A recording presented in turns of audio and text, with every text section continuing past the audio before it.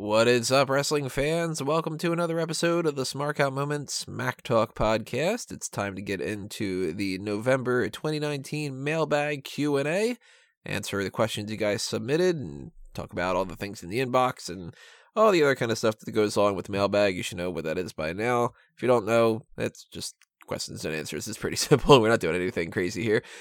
Who are we? I'm your host, as always, Tony Mango, and joining me, as always, are Robert DeFelice. Hello. And Callum Wiggins. I forgot to unmute my mic for a second, but yes, I'm here. That's all right. We only did about 6,000 in these podcasts. Yeah. Happens to the best of us, to the worst of us, all over the place. Hopefully, all over the place are having fun. It's the day before Thanksgiving.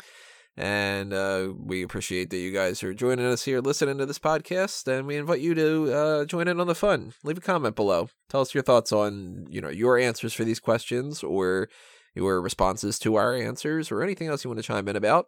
So if you are on the audio-only platforms, like iTunes or Stitcher, or Google Play, or Spotify, or Anchor, or Podbean, or any of the other kind of stuff, then leave a star rating or whatever it has over on those different platforms. Hop on over to YouTube, ring that little bell for the notifications, like the video, subscribe if you haven't done it already to the channel, and leave a comment below. Tell us anything you want to tell us. Unless it's something weird, then we don't need to know. But let's get into, let's start off with Peter's questions. We've got a couple different ones here. One of them being, speaking of the whole YouTube channel thing, will COPPA affect you? COPPA will affect everybody to a certain extent. And for those who don't know what COPPA is, it's this thing that's going around now. YouTube essentially had bypassed being part of this whole regulation about the internet. I think it was 1998 or so that they had created this thing called COPPA. And the basic premise of it was it's illegal, or at least morally not ethical, to be able to advertise to children on the internet, which I'm pretty sure everybody kind of agrees. And that applies to cookies, and it applies to tracking, and everything that goes along with that. And for the longest time, YouTube got around this whole idea that they would need to follow those regulations because they circumvented it by saying you need to be 13 years or older to go on YouTube. Now, they even created YouTube Kids to be sort of like, all right, well, these things are going to follow that, and we're not going to have to deal with any problems. Well, recently, they had to pay, I think it was $150 million to this whole thing because they just realized, you know what? No, if you are saying that YouTube is the number one spot for kids on the internet, then you can't say it's not a kid's website, which makes perfect sense.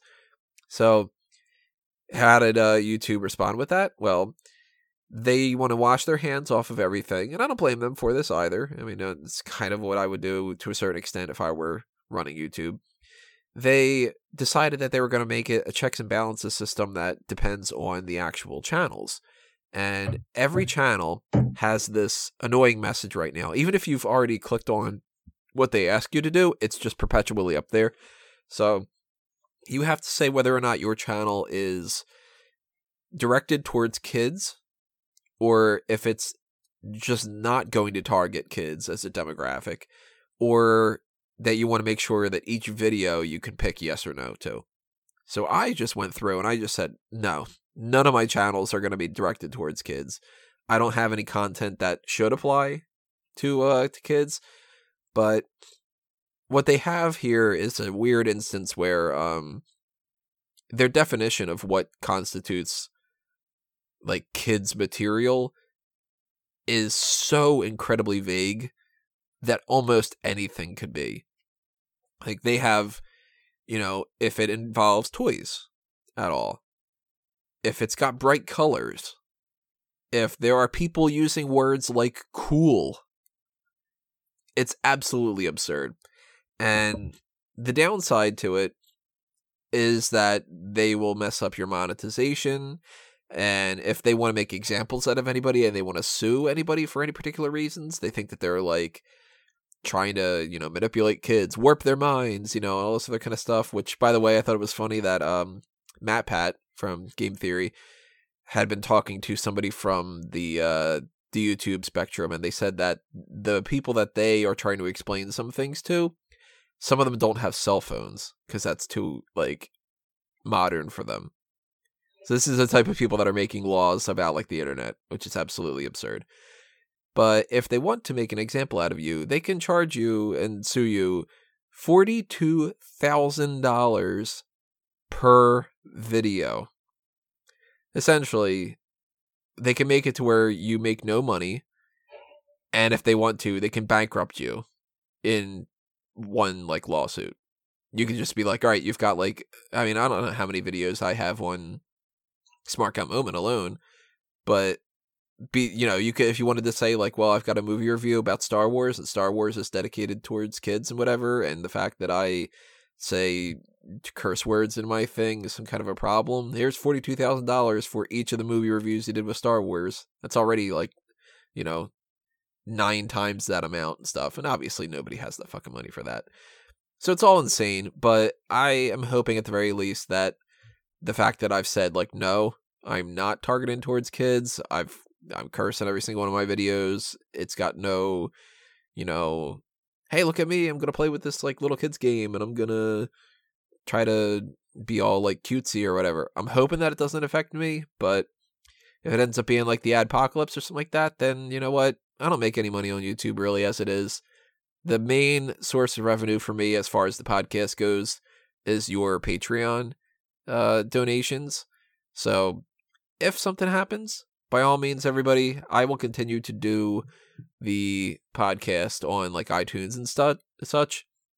And I'll just have to keep relying on that. So if you want to make sure that's the case, donate to the Patreon, whether it's $1, $5, whatever it is that you have for your spare change that you can toss my way, is greatly appreciated. And as I mentioned multiple different times, if every single person who subscribed to the YouTube channel donated $1 a month, which is really, it's $12 a year, that would actually pay for an insane amount of upgrades to the podcast. It's absurd the amount of upgrades that I'd be able to do. So consider doing that. But then again, it's Thanksgiving tomorrow. I don't want to make it seem like I'm doing this for money grubbing things. I appreciate even just the views. Any kind of support that you guys do is greatly appreciated. So keep that in mind. You know what? While I'm plugging this, I'm already 7 minutes into this whole thing.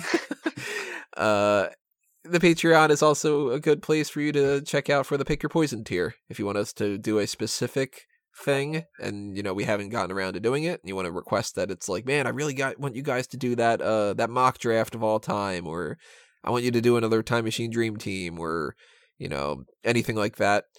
Pick Your Poison is that tier. And as I mentioned before, I wanted to start doing the dark matches. So I will work on that whenever I can, probably sometime at least after Black Friday, when I can sort some things out and stuff like that. And I'll let you know more about that. But yeah, so COPPA's not going to affect you two guys, right?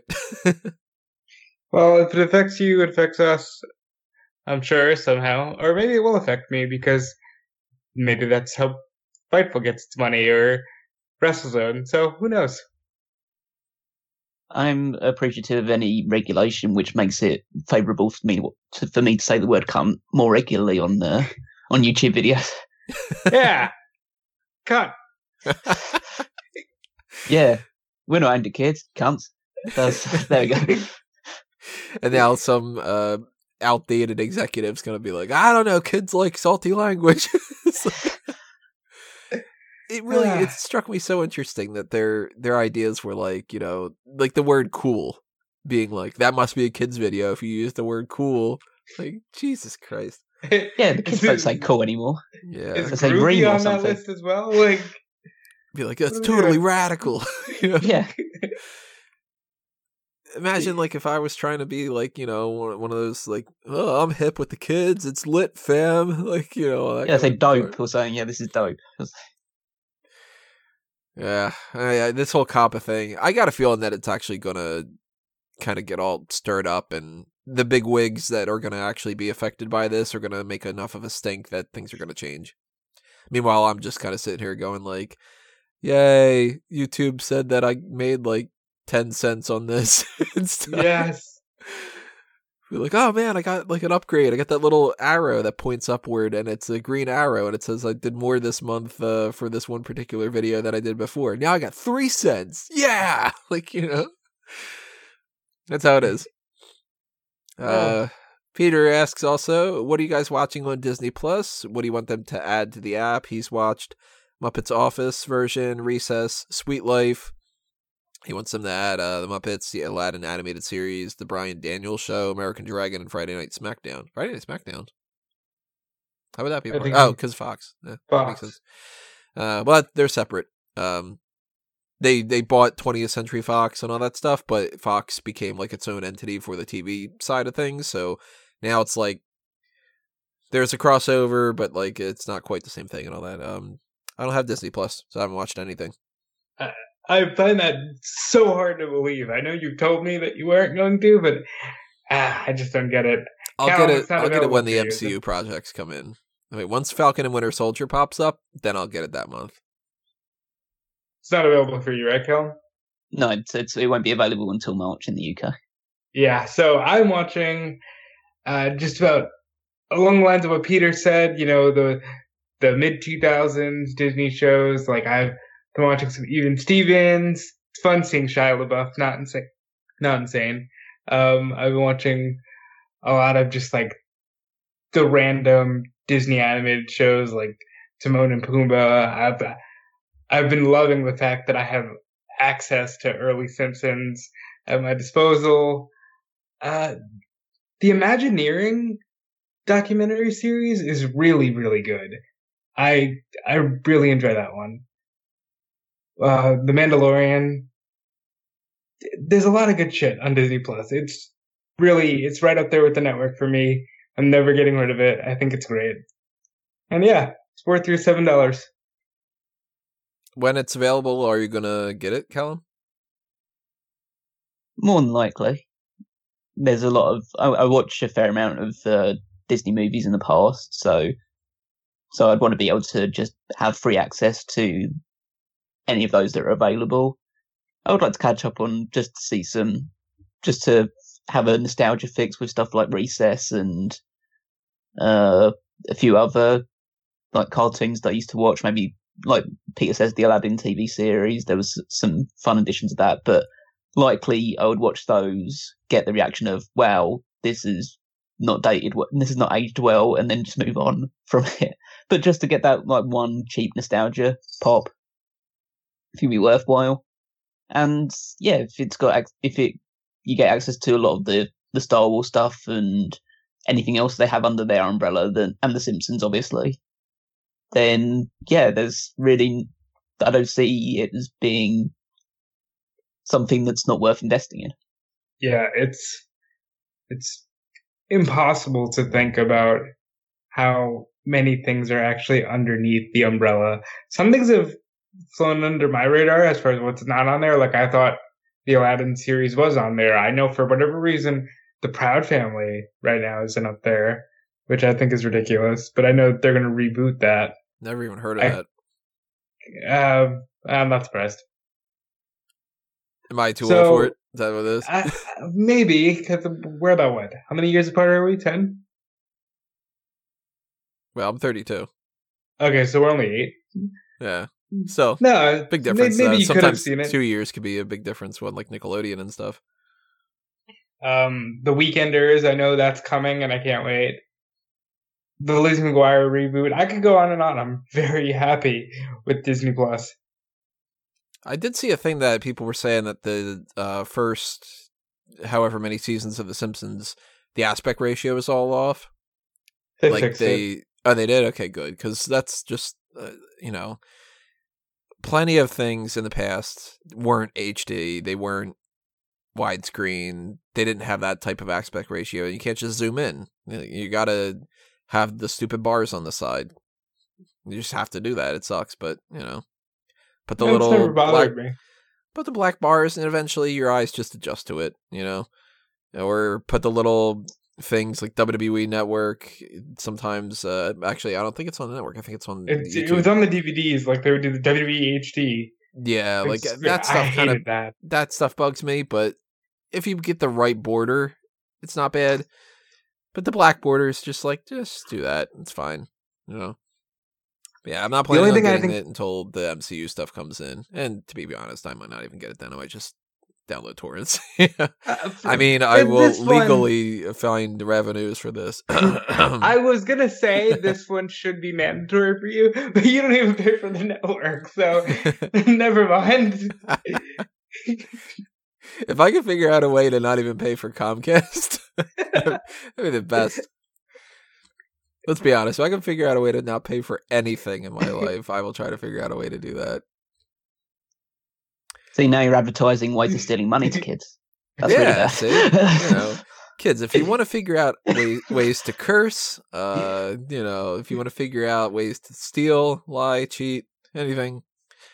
Eddie Guerrero's a good source for that. Yeah. Let's see. Do you like Rude and Ziggler with Corbin? No. I'd rather have a B team and be the Corbin's gestures thing. We mentioned the court gesture thing before. I like Peter's court gestures thing, but if you're gonna have to put him with people that you can buy more into being like legitimate partners, then I'm okay with Ziggler and Rude being there. It's a temporary thing. It's not gonna last all that long. But it's just, why waste time? That's all this is. It's a waste of time. Like, it's not going anywhere. That none of them are going anywhere. Why waste your time? Yeah, essentially, it's three guys that aren't doing anything and won't become anything. So just just lump them all together and do nothing with them. They're the antagonists for Roman Reigns for the next 4 weeks, and that's about it. Yeah, they're essentially like playing the role of, I don't know, when Hulk Hogan used to go between like Earthquake and Kamala and King Kong Bundy or whatever. Just they're the villain of the month. Only because of the way WWE's run currently, they just stay there once it's over and just fester for years and years on end. Yeah. Well, it's kind of I dark. hate it. I mean, you know what my position's been for the last few months. Whatever, I am so unbelievably uninfused with WWE right now, to a point which I did not even consider possible. And do you like Rude and Ziggler and Corbin? No, I don't like Corbin. I don't like Rude, and I don't like Ziggler. So putting them all together hasn't really helped my mood that much. I like. There was a time where I thought you can't miss with Bobby Roode.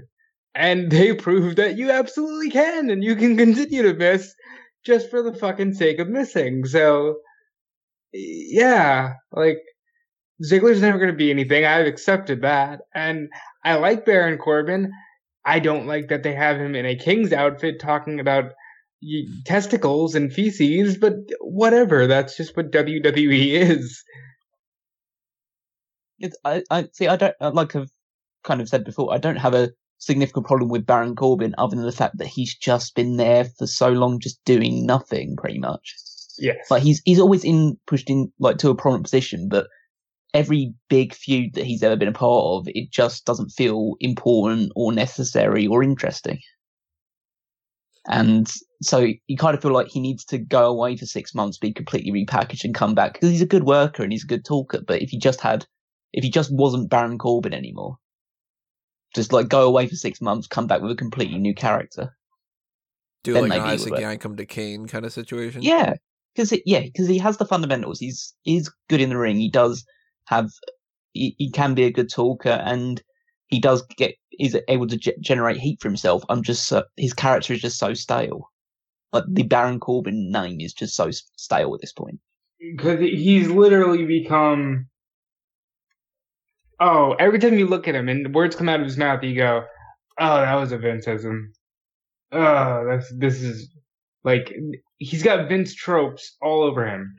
Yeah, essentially. And I know not everyone agrees with this, but I just get the sentiment of whenever he's on screen, it's my cue to switch off. Should he come back as Football Tom?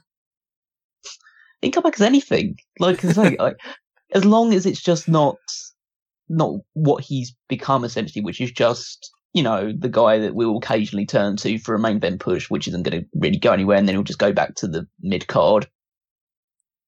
It's like there's he's not the only one. There's a lot of people that are suffering from that issue, with the fact that they're just so overexposed and they do so little with them that's really of any interest or has got any sort of bite to it, that they just become stale by. Even if they do start to have some good matches or get some momentum behind them, you're still kind of in the back of your mind thinking, yeah, but it's Baron Corbin, or yeah, it's Dolph Ziggler, or yeah, it's Bobby Lashley or whatever. Just like, you just immediately associate in your head as like, yeah, this isn't going to matter, or they won't do anything with it. And that is the exact problem. You can tell me all day, oh, but Ziggler is so good in the ring, and he's a 2-time world champion and like a 20-time Intercontinental champion. But it's Ziggler, and it's November, and you have booked yourself so formulaically that we know that this won't matter by the time we're talking about WrestleMania, so nobody cares. That's their own fault. Essentially, this is this year's version of the Corbin, McIntyre, Bobby Lashley thing they had basically around about the same time last year. Well, actually, it's more Strowman, Ziggler, and McIntyre. That was around about this time last year until they turned Strowman back. It's a bad mashup of both of them. I think it's alright. It's just not offensive. It's just like, it's just a thing. It's not going to matter. You're more numb to the point where you're not as passionately against it as we are. Yeah, that's the thing. It's just like, well, what's the alternative? Ziggler and Rude wrestle a pointless tag team match and Corbin's not there? No, the fucking alternative is you get people who know what they're doing with the talents they have, and you put Rude in a high-level singles position because he's done so much in the industry, and Ziggler, shit or get off the pot. Like, yeah, but if we're talking, fantasy booking where people know how to do their jobs and stuff, that's a different story. Do we have any AEW questions this week? If ifs and buts were candy and nuts, how's the rest of that go? It'd be a Merry Christmas. Yeah, there you go. Let's see. When Seth Rollins mentioned his bank account, everyone said that was a dick move. When Renee Young says she's making that Fox money, no one says anything. Why are they both? Why when they're both talking about money? Because Renee Young's being playful, and Seth Rollins was trying to be a shit disturber.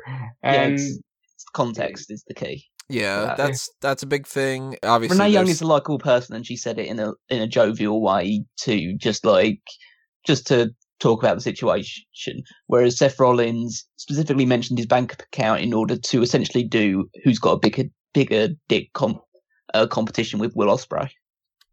Yeah. And so that's why he was abused for it.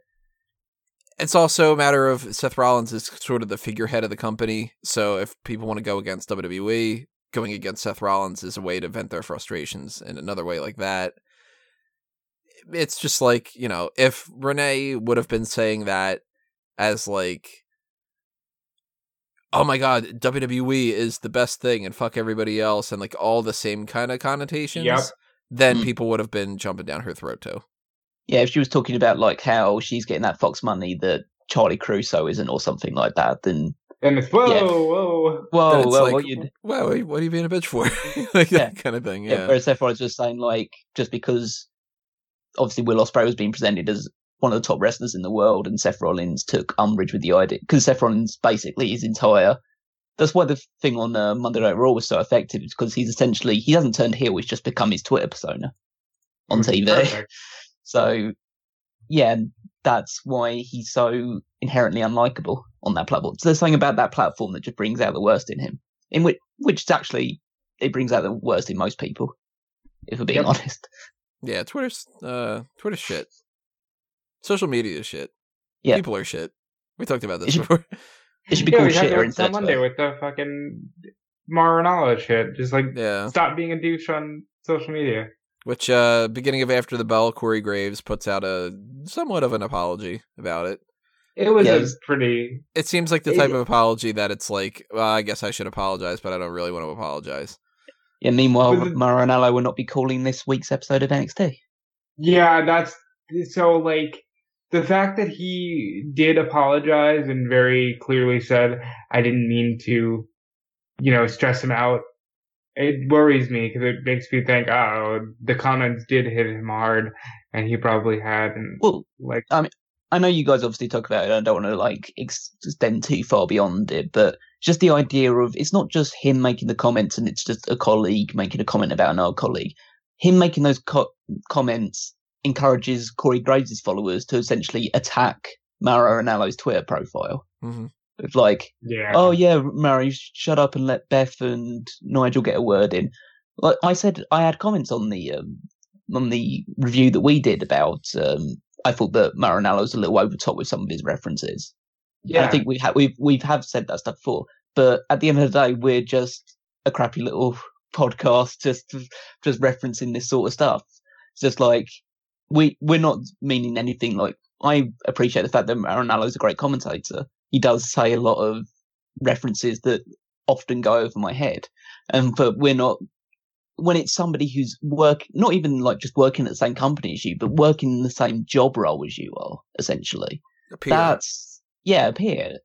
If they're saying that sort of stuff, like commentators will say whatever they want about it, and then like just whether it's on social media or through podcasts or through other platforms, like, yeah, you can even take that criticism or that feedback and do whatever, or you can ignore it. But when it's somebody who's working in the same company as you, it just hits home a little bit harder. Especially if that person has a pre-devoted following of his own who will also then take that stuff and turn it against that person as well. The point is, not everything needs to be public.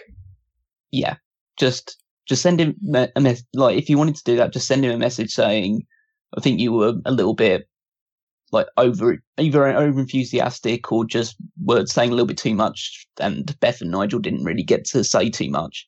You don't have to post it on a public forum, but that's what, as Tony would say, like, this is what social media has done to people. It's made it feel like everybody's opinion has to be out in the open for millions of people to see. If I didn't say it on social media, it didn't actually happen. Pixar didn't happen. Yeah, social media just makes, it's great for a lot of things. That's the good thing. But like anything else in life, something that could be made to upgrade the great stuff can also upgrade the bad stuff. And that level of anonymity and just kind of the overall like culture that it fosters is just like, it's just shitty. That's why it's always good to keep in mind that even when like you're comparing yourself to the way that people post on Facebook and whatever, you got to keep in mind that people are posting things that they're not posting all the time about all the crap that they're going through. They're posting, here's an image of me that's the best out of the 15 pictures that I took. So no wonder they look better in that one. Or, if you, if you check the comment section on anything and it's like, even just on the comments for wrestling articles, the amount of people that'll just be like, oh my God, I wish that you would die and burn in hell. And it's like, do you Mango, really? you fruit. Yeah, it's like, do you really wish that upon somebody because they said that like Kevin Owens should win a match against somebody or something, where it's just like, if you're really that messed up, then you're the type of person who's standing in line at Walmart just going like, I fucking hate birds, and you're just like, it's one of those Walmart people, like, if you're crazy, you're crazy. Yep. And get out of the line. I guess. Yeah. Let's go to Rachel's questions. Who in your opinion, came up with the idea of having a Royal Rumble match involving the women? Was it Triple H or Stephanie? I think that it was just one of those things that, like, this should have been a conversation a long time ago, and they just sort of probably came around to it every year and said, we're going to do a women's one. And eventually they were like, yeah. I don't think it was like one person championing the concept. No, I imagine that if it was like a group of people championing it, it would be the same people that were championing all the stuff involving that the women have been able to, I don't want to say get access to, but once they become more prominent in TV as quote unquote wrestlers, that's essentially been, as far as we know, it's stuff that's been pushed forward by Triple H, Stephanie McMahon, like William Regal, Finlay in the past. Yeah, so it's probably just a collection of those groups always putting those ideas forward, probably for over the course of several years, and they finally break through. I don't know what you guys are talking about. Women's wrestling wouldn't exist without Stephanie. Yeah, I know. It wasn't invented at that point. That's why they couldn't have done a Royal Rumble beforehand, because women's wrestling didn't exist before 2015. Yeah. So, So, I mean, obviously, this was a collective thought. Here's the truth. Hunter and Stephanie saw the success and popularity of Ronda Rousey, and they said, cool, now we can do that with our women. Mm. And they went on and did that with their women, and I think they did it better. I don't necessarily say they did it better. They didn't, because I don't think they've ever made a single one of their wrestlers a bigger deal than Ronda Rousey was at her peak. Well, that's because wrestling isn't a bigger deal right now than UFC was when Ronda was at her peak. No, I mean, that's a fair point, but I also think it's due to the fact that they're really inept creatively and they can't really get anybody over. I mean, it's true, but if we're just telling the truth here, yeah. Well, Rachel asks about that as well. It says, why did the likes of Becky Lynch, Sasha Banks, Bayley, and Charlotte Flair become so popular with the fans? Was it because they weren't models and the WWE Universe got tired of the models being pushed? I mean, it's like we know that they are four of the people that have gotten over the most over these past bunch of years. Them and the Bella Twins probably are the top. But why necessarily? And to me, it's a kind of combination of things. It's not necessarily that they were like, let's push this, and they just went ahead and did it. Generally, I think it's... I don't want to make it sound like in any way demeaning or anything like that, but maybe it was just shock value with the fact of, for a lot of people thinking, oh my god, women can wrestle, after so many years in WWE of women just being 3-minute matches with sloppy spots and mainly being there just to be eye candy. Mm-hmm. Like it was, I said, for a long time, it was just Beth Phoenix and Natalya and then everyone else. Yep. Yeah, and as good as some of those people were for what they were going for, like Maryse is obviously gorgeous, and she could play a bitchy character, but I don't think anybody's going to be like, you know what, if I got to pick my 100 favorite wrestlers of all time and, stick it to like an in-ring caliber type thing, Maryse is up there. Like, it's just not the way that things were. And the environment of NXT being, especially at the early stages, a very, very like indie environment. It allows for that a deeper interaction with things, and people are more forgiving, more accepting than they are on a grander stage, like on the WWE main roster. Oh, that's the rebellious type of thing too. Like if you're not on the main roster, people are more willing to be like, "Oh, this is like I liked it before it was cool" type vibe. Yeah. Everybody does that with I'm going to push this guy because I want this guy to get a push, and once he gets a push, well, I don't like him anymore. Look at Seth Rollins. Yeah. Great example. Even at the beginning of the year, people were like, let's go with Seth Rollins. He's going to be the thing and whatever. And then he's the champion. And people are just like, I'm sick of this fucking guy. And with Becky and Sasha and Bayley and Charlotte, like the Four Horsewomen weren't packaged at the beginning of this as the Four Horsewomen. They weren't pushed from WWE management as being like, here's this pet project in NXT that we want to get over. They just got over. And they had the match quality to be able to get over. Like Bayley and Sasha at TakeOver is still one of the better matches that year, and they were different from some of the other people at the time, at the right time too, because this is, as we mentioned on the hot tags and stuff, this is like the woke culture. This is the let's stand up for people that haven't gotten their chances before time frame. This is the type where people are very militantly like, let's push for change. So, if Melina would have been first just coming into WWE around the same time frame, who's to say Melina wouldn't be the top one, I think that you get people who are talented and in the right place at the right time. Mickie James, for instance. Mickie James was kicking ass in a time frame where nobody wanted to give a shit. And if she were to be just starting into it now, like, Mickie would be fucking killing it, So they weren't models, but they were still good looking enough that people weren't just sort of like, oh my god, now they got rid of the models, now none of them are good looking, you know what I mean? So they were a right balance between a lot of different things.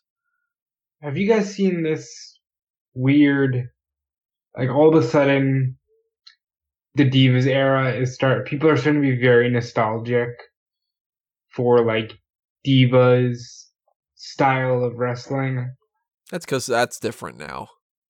they've been beaten over their head for the past bunch of years about the women's revolution and women's evolution and all that. So now people are like, oh, I'm sick of that. Let's go into the whole it used to be better when it was this. And I hate it. Yeah. I think Go it's a ahead. mix. It's a mixture of stuff. It's a mixture of the fact that they have been beaten over the head with this women revolution idea, and so maybe think people are going back thinking that the diva stuff wasn't so bad, or thinking that people are always nostalgic for stuff that they looked at in their childhood or when they were growing up with wrestling, and thinking that that was the right way of doing it. And that's common across basically all types of things. Like the wrestling you watch as a child is probably, in most people's eyes, is better than the wrestling nowadays. But and then there's also just the factor of there's tons of people online who are pretty sexist and disgusting people that just want to see women like on their TV and wrestling, parading around in lingerie rather than wrestling with each other. yeah, there's definitely some people that are just pissed that Yeah. it's not. It's not models in like doing bikini contests and Yeah. just rolling around in the ring on top of the referee for 2 or 3 minutes at a time. Mm-hmm. So, it's a combination of a lot of different factors. The popularity and the unpopularity, I guess you could say. That's Rachel's questions. Let's go to Howard. If you could pick a table for 3 from legendary wrestlers who have passed away, whether it be male or female, who would you like to pick who would you pick to strike conversations with on the show? This is weird because I don't know exactly, and if you wanted it a different way, Howard, then leave a comment below and tell me if I'm interpreting this the wrong way. But if it's a matter of who would you pick strike a conversation with, meaning that I'm one of the 3, then as far as people who have passed away, I gotta say Owen Hart and Chris Benoit. So I 'Cause- took it as 3 people who are no longer there. Just make a table for 3, and I did Benoit, Owen Hart, and Brian Pillman. Because there's a thread there. I don't know who I would go with for a third person. Brian Pillman makes sense though, but I'm gonna elaborate more on that. Callum, who are your picks? Well, I found it difficult with just thinking about wrestlers that had passed away, because I thought immediately one that sprung to mind was I had to have Randy Savage on it. Yeah, it's another one that was in the mix But for me. the more interesting ones to me would be if Randy Savage was on there with Hulk Hogan and Vince McMahon, Mhm. or with Hulk Hogan and Miss Elizabeth. Just because of how that would be the most awkward dinner in history. But obviously Hulk Hogan's still alive at time of recording, and so I As don't of think 4:11 p.m. Yeah, so I couldn't have got involved in that one, but maybe something like Randy Savage, Roddy Piper, and someone else from that kind of like the golden generation. I'm trying to think, maybe Andre. Just get those 3 together to talk about what was going on behind the scenes. I think at that point in time, that might be an interesting conversation to have. See, that's where a lot of this kind of comes into play is, do you get time for them to actually, like, catch up on stuff? Or is it just sort of like they pop in there and you're talking? Because if you could fill them in and they can, like, watch things and they can kind of sort of have, like, an omnipresence about everything, then, like, imagine getting Andre's opinion about how big men have evolved over the years. Because he didn't really get to see, like, Undertaker, you know? He got to see, like, Mean Mark and that kind of stuff, but, like, he didn't get to see Undertaker from WrestleMania 25 fighting Shawn Michaels, or Kane doing his things. And now you look like a Keith Lee. Keith know? Lee, like a Braun Strowman type, the Big Show, even just the idea that it's like, this guy's supposed to be my son, and he's... Give credit where it's due. Big Show is a fucking great athlete. And he was doing drop kicks and shit back in the day. Like, that So would was be Andre. interesting. Oh, he was Yeah. doing it better. But, like, that would be really interesting. And, you brought up Miss Elizabeth and Randy Savage and that whole setup. Like, try to get their opinion about that and where did their relationship go, and ask Randy, like, yeah, you're in the Hall of Fame now. Like, what do you think? And I'd hate imagine.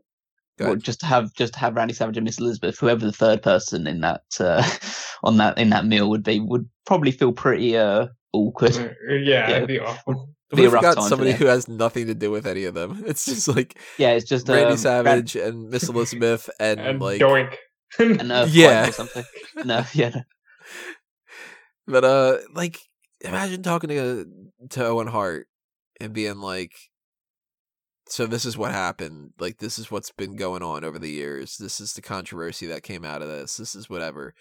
But shit, imagine talking to Chris Benoit. Like, good Lord, would that be scary and like... Well, I almost feel that's beyond the remit of Table for Three.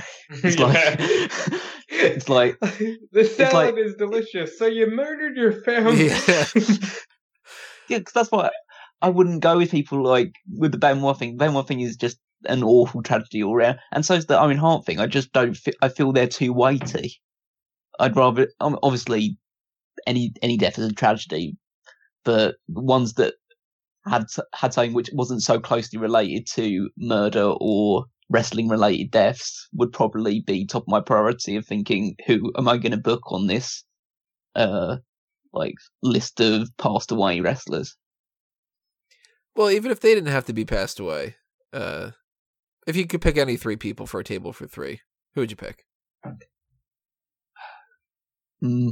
I'd love to see Vince Russo, and Eric Bischoff. It would be funny to see. See, I worry about that one just because there would be just a bunch of people just lying essentially the entire time. I don't imagine like there would be you would get much out of it. It'd probably be fun to watch, but I just don't know whether you get anything out of it. I think you need to have people that are a bit more like either on a more friendly level now. So I'd be fine with someone like if it was Vince, Heyman, and see, I would say Bischoff, but obviously that's become a bit more acrimonious in recent months. So if it was Vince, Heyman, and Triple H, maybe. I would have Vince McMahon sit between Hulk Hogan and Shawn Michaels, and let's let that happen. Let's just see what people say and what memories come to mind. Vince, Briscoe, and Patterson would be fun. That'd be hilarious. Oh, that'd be a good one, yeah. Man, they really haven't tapped into Table for Three as much as they should.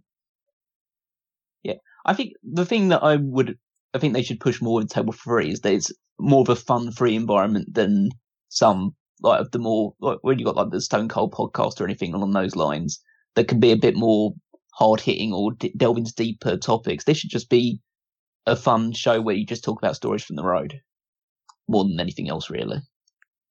You know how we were talking before about the idea of like the Time Machine Dream Team of the mascots? Like now they had like the big dog and all that. What if they did a Table for Three of that?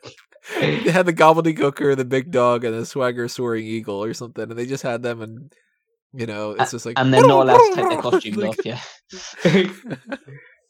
they have to do it in character. Yeah, it's just it's like a 30-minute episode of just the big dog barking and the soaring eagle just. They got away with 3 hours of Boogeyman. The Boogeyman. That's true, where he's playing with fucking action figures and yeah. I love chips, Lay's chips.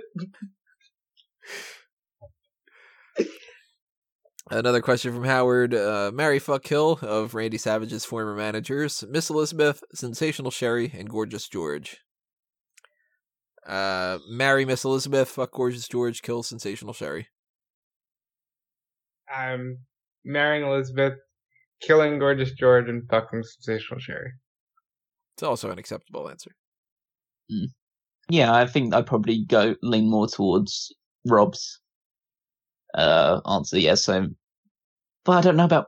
See, the character Miss Elizabeth is the one that you want to marry. Yeah, I'm not so definitely. sure about. I'm not so sure. Yeah, I'm not so sure about the person, like the person behind the character, because she's a bit vanilla. is probably how I'd best describe her character. That's where I'm going characters here, because it's like, I mean, with Gorgeous George, like, for the fuck option, it's basically just who's somebody good looking and whatever. But like Sensational Sherry's character, like, no way I'm marrying her, you know? No, that is true. So yeah, probably marry Miss Elizabeth, fuck Sensational Sherry, and kill Gorgeous George. People themselves, like, I don't know, Stephanie Bellers. I don't have a clue what she's up to. I know she did some porn, so that's why I was just like, I don't know, fuck option. Again, drop your comments below. Tell us your thoughts on this Marry, Fuck, Kills and stuff. And if you want us to do more of those, we add that as part of the Play the Game. So, Wed Better Dead. Yeah, kids. Our variation of that. Yeah, if you want to target towards that demographic, I guess. I don't know. I mentioned the Patreon before, so I'm not going to plug that again. But, yeah. I will talk about a plug right now, though. Why the hell not? Merchandise shops. TeePublic and Redbubble. You know, Black Friday's coming up in 2 days. So if you want to take advantage of that, all the shops are on sale right now. So hit up TeePublic and Redbubble for Fanboys Anonymous, for A Mango Teas, and for Smart Guy Moment. If you want to pick up a t-shirt or any other kind of different stuff. There's like 1,000 different varieties of different things. So, you know, keep that in mind. Let's go to Emilio, and first question here. I just saw the thing in the chat. Yeah, don't say that out loud. That's some behind the scenes humor that's just going on right now. Never ever gonna make it to air. Let's go to Emilio's questions. If you could create a female faction from the existing women on the roster from Raw, SmackDown, NXT, and NXT UK, who would you choose and what would you call this faction? I'll be perfectly honest, I didn't name my faction because I didn't really think that I had any real good ideas, but I mostly drew a blank for this. I think that most people are better off on their own, but I would say there's a couple different pairings that I wouldn't mind seeing. Some of them more tag teams than factions. I still think Ember Moon and Kaden Carter could be a good tag team, especially when Kaden Carter was doing a little bit more of like the same sort of entrance as Ember Moon. But Ember Moon and Alexa Bliss are really good friends. And I think that Ember Moon needs a gimmick change. I don't dig the, like, what was it, the She-Wolf? The She-Nom. She-Nom, yeah. Even that, like, I don't like it. I don't think that she comes off as genuine. I think she wants to play a character that doesn't suit her. Whereas Ember Moon on like Up Up Down Down, she's bright and lively and quirky, and not that she has to be like that type of character, but you know, the best characters tend to be the ones where it's more of themselves and they just kind of make some little tweaks. And I feel like she's putting on a gimmick that doesn't fit her. But if you pair her with Alexa Bliss, I think that could actually work. And I don't know about like a third person that would put in there. So that's really tough. But another idea I had was if you want to get away from the Riot Squad, because I don't like the Riot Squad, maybe pair up Ruby Riot with Shotzi Blackheart and Rhea Ripley. And do some kind of like, you know, we're all like the punk chick type thing. No idea what the hell you call it though. You can't call it Riot Squad. And I have terrible ideas, I think. I don't like them all. What about you guys? Got any ideas for factions for the women's division?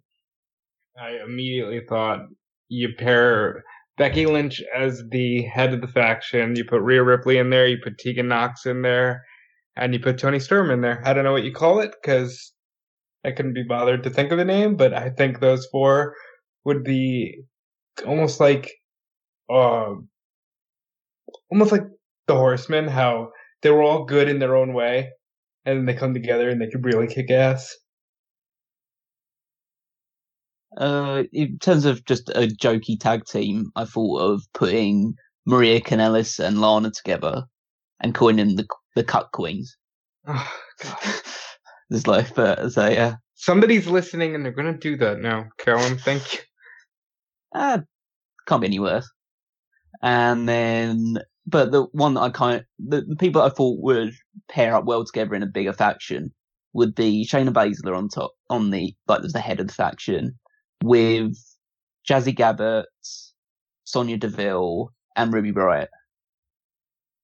And then they could, I didn't really think of too much for a name. I thought something that would maybe connected to the gunman of the apocalypse, something to that effect. Maybe just calling them apocalypse or something, but just 4 really like badass vindictive women that will essentially run roughshod over the entire division.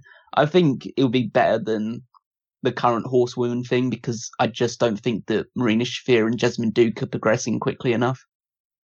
Or at all.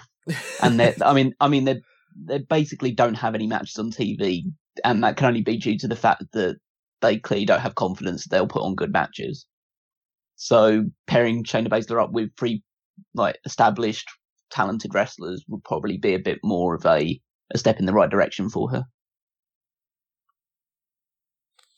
If you could be a fly on the wall for a rumored WWE story, like the Saudi Arabia situation, Sasha Banks' supposed meltdown at Mania, Brock Lesnar throwing the Universal belt at Vince, just to name a few, which one would you choose?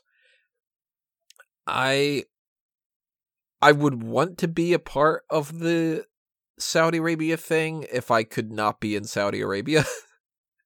I don't want to go there and be a fly on the wall. So I think I'd pick the plane ride from hell. See, I didn't know whether to go with that because it's not rumored, it's confirmed. I'd be like actually be able to watch that go down. Oh yeah, oh that'd be fun too. I kind of wanted to go with the idea of that story that made the rounds of the guy that suggested what Heidenreich's character would originally be, of him being, well, essentially somebody presented an idea to like a writer that didn't last too much longer beyond this, but suggested to like Vince and Paul Heyman. I would also add to the point here that Paul Heyman is Jewish, very much so. That Heidenreich's character should be a cryogenically frozen Nazi brought back to life. Jesus Christ. And apparently Vince McMahon was dumbfounded and speechless and just walked out of the room completely silently because he was so offended with what had been heard. And this is Vince McMahon we're talking about here. The man who has, on multiple occasions, tried to push an incest storyline on TV. Right. Just being completely... I would just like to see that moment where just Vince, his mind just exploded of how terrible an idea it was. You think he was fired on the spot? Just like... No, apparently, because I've heard the story from the guy himself that apparently suggested the idea, so, like, because he's written about it online, so apparently he did last a couple more weeks beyond that, but that was pretty much the death knell for his career. Also, I'd like to be part of that, the CM Punk conversation before he left. Like, apparently, where he talks about in the podcast of him meeting with Triple H and Vince before that episode of Raw and just saying that he's out of here. Just see how it all, like, really went down. I'd like to be a fly on the wall in December to December 2006 when Vince and Paul just apparently had this huge fight. And Paul doesn't think he's coming back. I'd also like to be the one to tell certain people like CM Punk, like Paul Heyman, or even like Lesnar when he walks out in 2004. Like, yeah, not only are you coming back, but you're going to be there for damn near a decade, you know? Well, you're a fly on the wall. You become... Yeah. Vince probably crushes flies and puts them in his protein shakes. I mean, I guess the Montreal Screwjob is another thing with all the rumors going around it. It would be at least good to kind of just have complete confirmation about what exactly the events transpired in that thing. Yeah, because everybody's got a different story. Yeah, multiple people are like, I was the one that brought it up about why don't we screw Brett? It's like, well, you couldn't have all been the first person to bring up that idea. You'd want to be in the hotel room when, like, the story that talks about how it was like Vince and Patterson and Briscoe and Michaels and Triple H all in the room discussing it. Just to see what their overall plan was.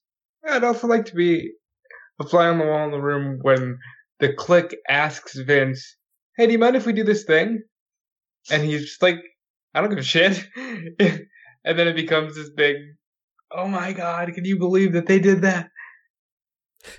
What if you were a fly in the wall when people took a shit in their bags and stuff?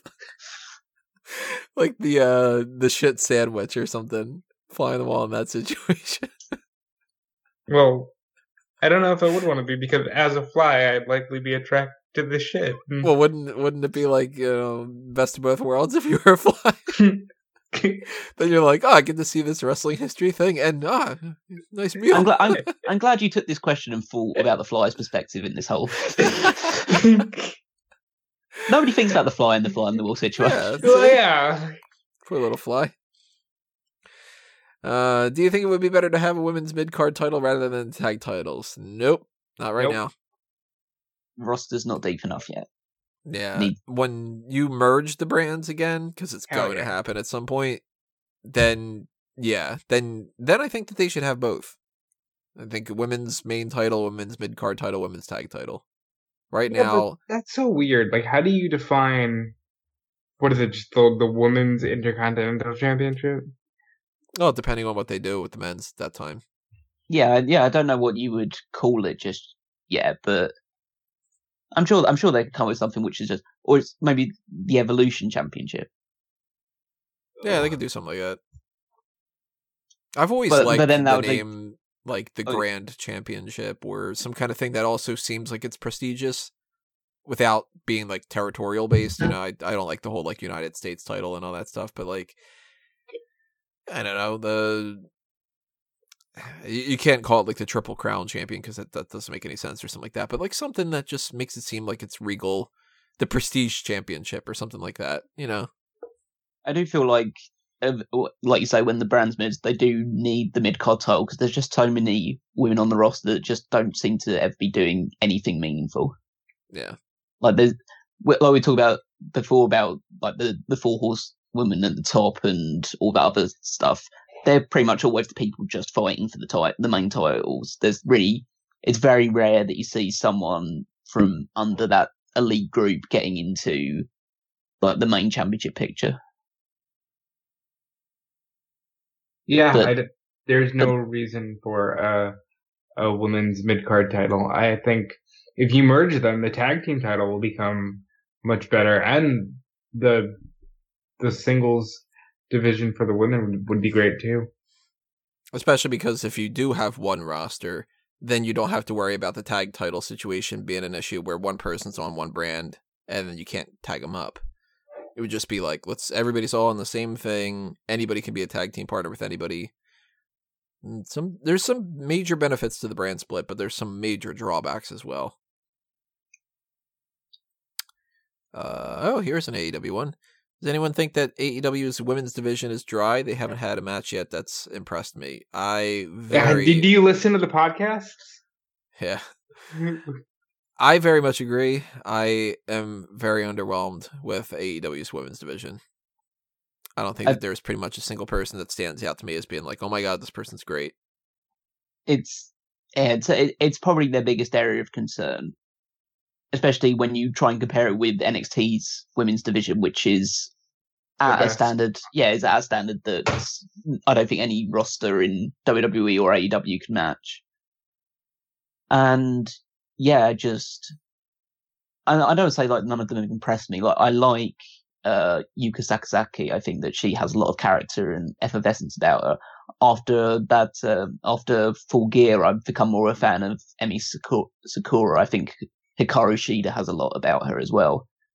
But there's issues with Britt Baker being too green at this point in time to really be a top draw for the division. B. Priestley is good, but maybe needs to develop a little bit more. You've got people that are like good, but just haven't had the character development yet, or don't have the standout matches that we are kind of hoping for at this point in time. They're really trying to be a one-trick pony right now. I don't care what anyone says. They're like, oh, we had the Joshi in America. Isn't that cool? And I think you need a little bit more than that. Let's go to Michael's questions.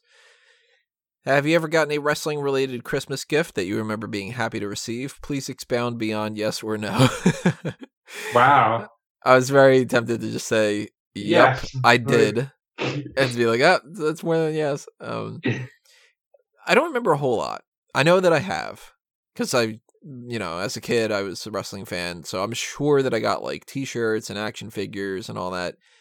But the only one that I remember for sure is that I got the WWF trivia game from in the 90s. So it had like Vader on the front, Shawn Michaels, Undertaker, I think Mankind and Austin, something like that. So I remember really liking that, and not being like, oh, cool, like, let me test my trivia kind of thing and stuff. But I don't remember ever being like wowed all that much. And I don't get anything wrestling related, any of these past like dozen years. You'd really think that I would, even now, knowing that you're older, but people know that that's the one thing I enjoy. I'm surprised I don't get more wrestling gifts these days. I can't remember being like floored by a surprise gift as a kid. I know that there's pictures of me with a WCW action figure ring, and when I got a little older, I got like the Bret Hart DVD for Christmas. I remember that being really cool, and the Ric Flair DVD for Christmas, but none of it was like, oh, it's so surprising and so rad. Rad, look at that, you're advertising to kids. Ah, fuck. Sorry, children.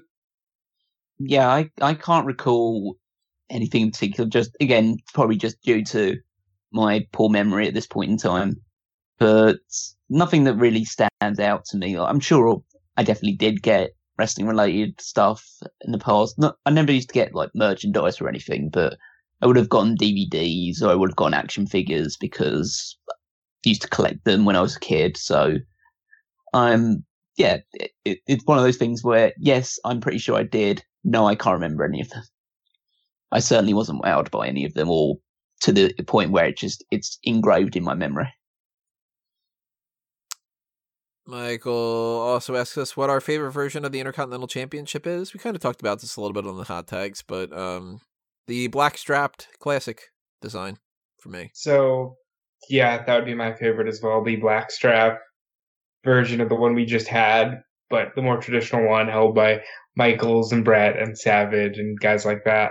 That being said, and I'm gonna guess, Callum, that your favorite is the Attitude Era one. No. Oh no.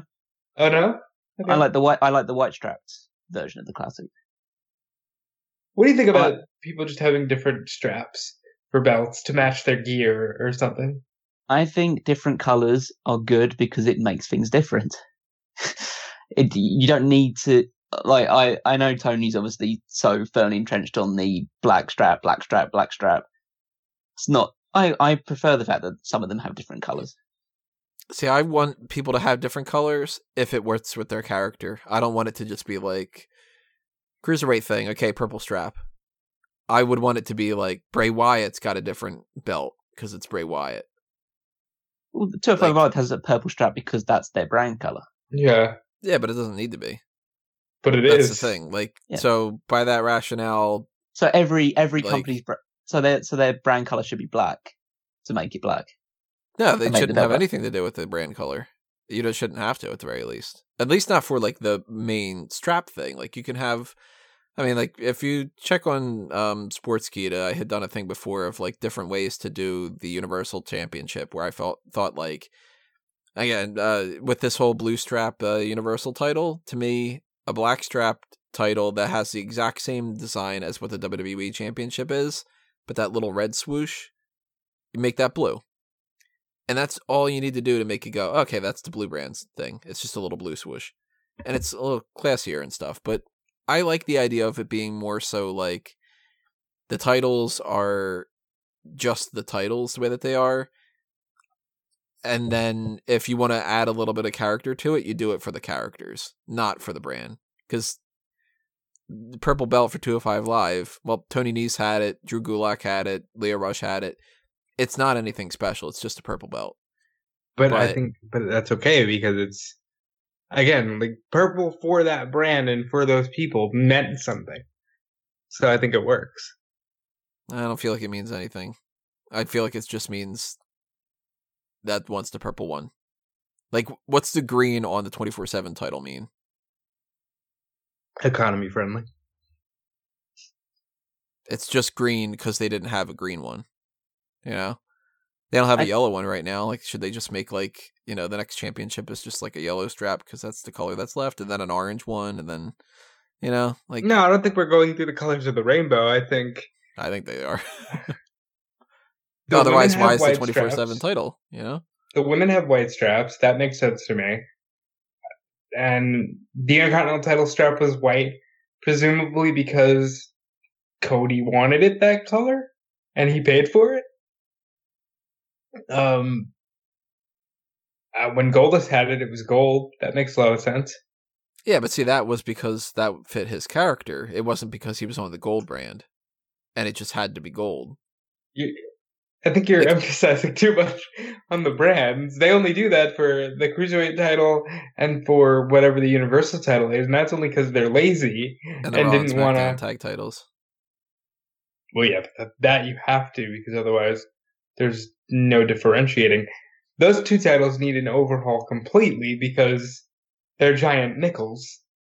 They evolved from pennies to nickels, but I don't want that. But like particular put it this design. way: would you rather Bray Wyatt be carrying around the blue title because he's on SmackDown and they needed to make it blue, or would you rather Bray Wyatt have a title that fit Bray Wyatt and the Fiend? I'd rather the Universal title be completely separate from the WWE title, but since it's not, I'd rather the blue brand title be blue, because otherwise there's literally no separating the one from the other. No, I'm saying if you had the opportunity to make it something that fit the Fiend. I think maybe not that it had to be the exact same thing as the WWE title. But I think those things are stupid. Like, look at what happened the last time they gave us a character-specific belt. They just ended up keeping it for 10 years. Well, they gave Daniel Bryan a custom belt. Yeah, Daniel Bryan. Oh, I forgot about Bryan. Fuck. Like Naomi with the the glowing title, I thought was a really cool idea that they should have done. Yeah, I like the idea of adding custom elements to, and I know that's kind of what the side plates are there for, but to add more custom elements to the base design of the belt, they should do that more often with characters. But then again, they only have about $2 or $3 billion in the bank, so they can't really afford to keep changing the titles over and over again. So, but I preferred the white title because I just thought it made it stand out more. And the Intercontinental title has always been my favourite championship. What do you think of the new design? It's good, but I think I very much follow what you guys were saying before. It's a really good design. It's for the one belt they didn't need to redesign. Yeah. And they decided to do that one. I'm not saying that definitely, I can't say they made it better, but they certainly made another great looking Intercontinental Championship belt. I just wish they would do it with the belts that need it more than the Intercontinental title did. I'll tell you what, I'd even be cool. I'm a part of the rarity. I like the WWE Championship right now with the big WWE logo. But even if they got rid of that and this Intercontinental title was the WWE Championship, I'd like that, you know? Yeah, it's a very prestigious looking belt. There's nothing that makes this feel like it needs to be any particular title. It's just a good looking belt. So it didn't need to be the Intercontinental title. And if you change Intercontinental on there and you write tag team, this could have been the new tag team titles. And I would have been like, oh my God, that's great. You know? The tag titles will have a brown strap because Vince McMahon thinks tag teams are doo-doo. No, they'll have the Raw and the SmackDown colors, but they'll probably be some ugly ass actual, like the plating would be terrible. Instead of Spartans, it's the poop emoji because Vince couldn't care about tag teams. It's 2 thumbs up or something. And let's round things out with Frankie's questions. What are some of your kids? Yeah. What are some of your favorite WWE conspiracy theories? If someone told you one of them that you would know for sure, which one would you pick? I tried to Google conspiracy theories, and I came across a bunch that I thought were really funny. One of them being that, like,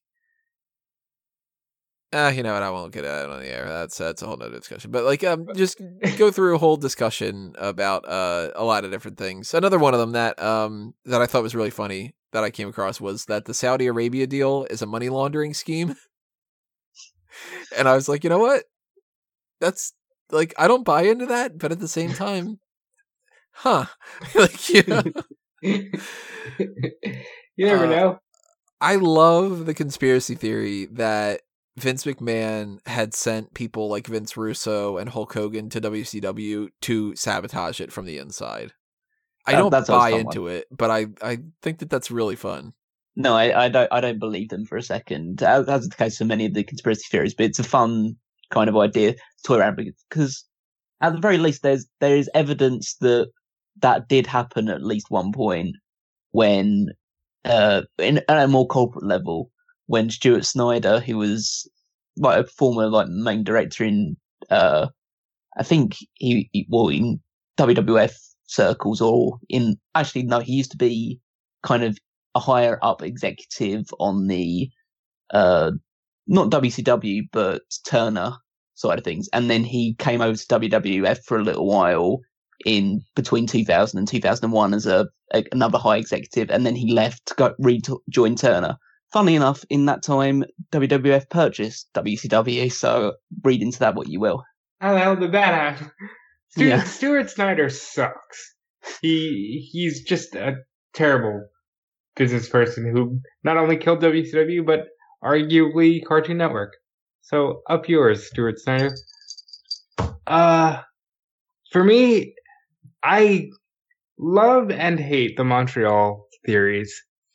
That it was all a work. Vince told Brett, go get your money, and I'm going to be a heel, and it'll be great. Mostly, I don't think it's true. Mostly because I fully believe it when somebody like Bruce Pritchard says, yeah, but Vince thought he was going to be a babyface coming out of that. He thought people were going to love him because he defended the company. Yeah, I agree that Vince would have thought that as well, and then did what he's pretty famous for, which is taking a situation that went completely against what he originally thought and making gold out of it. Yep.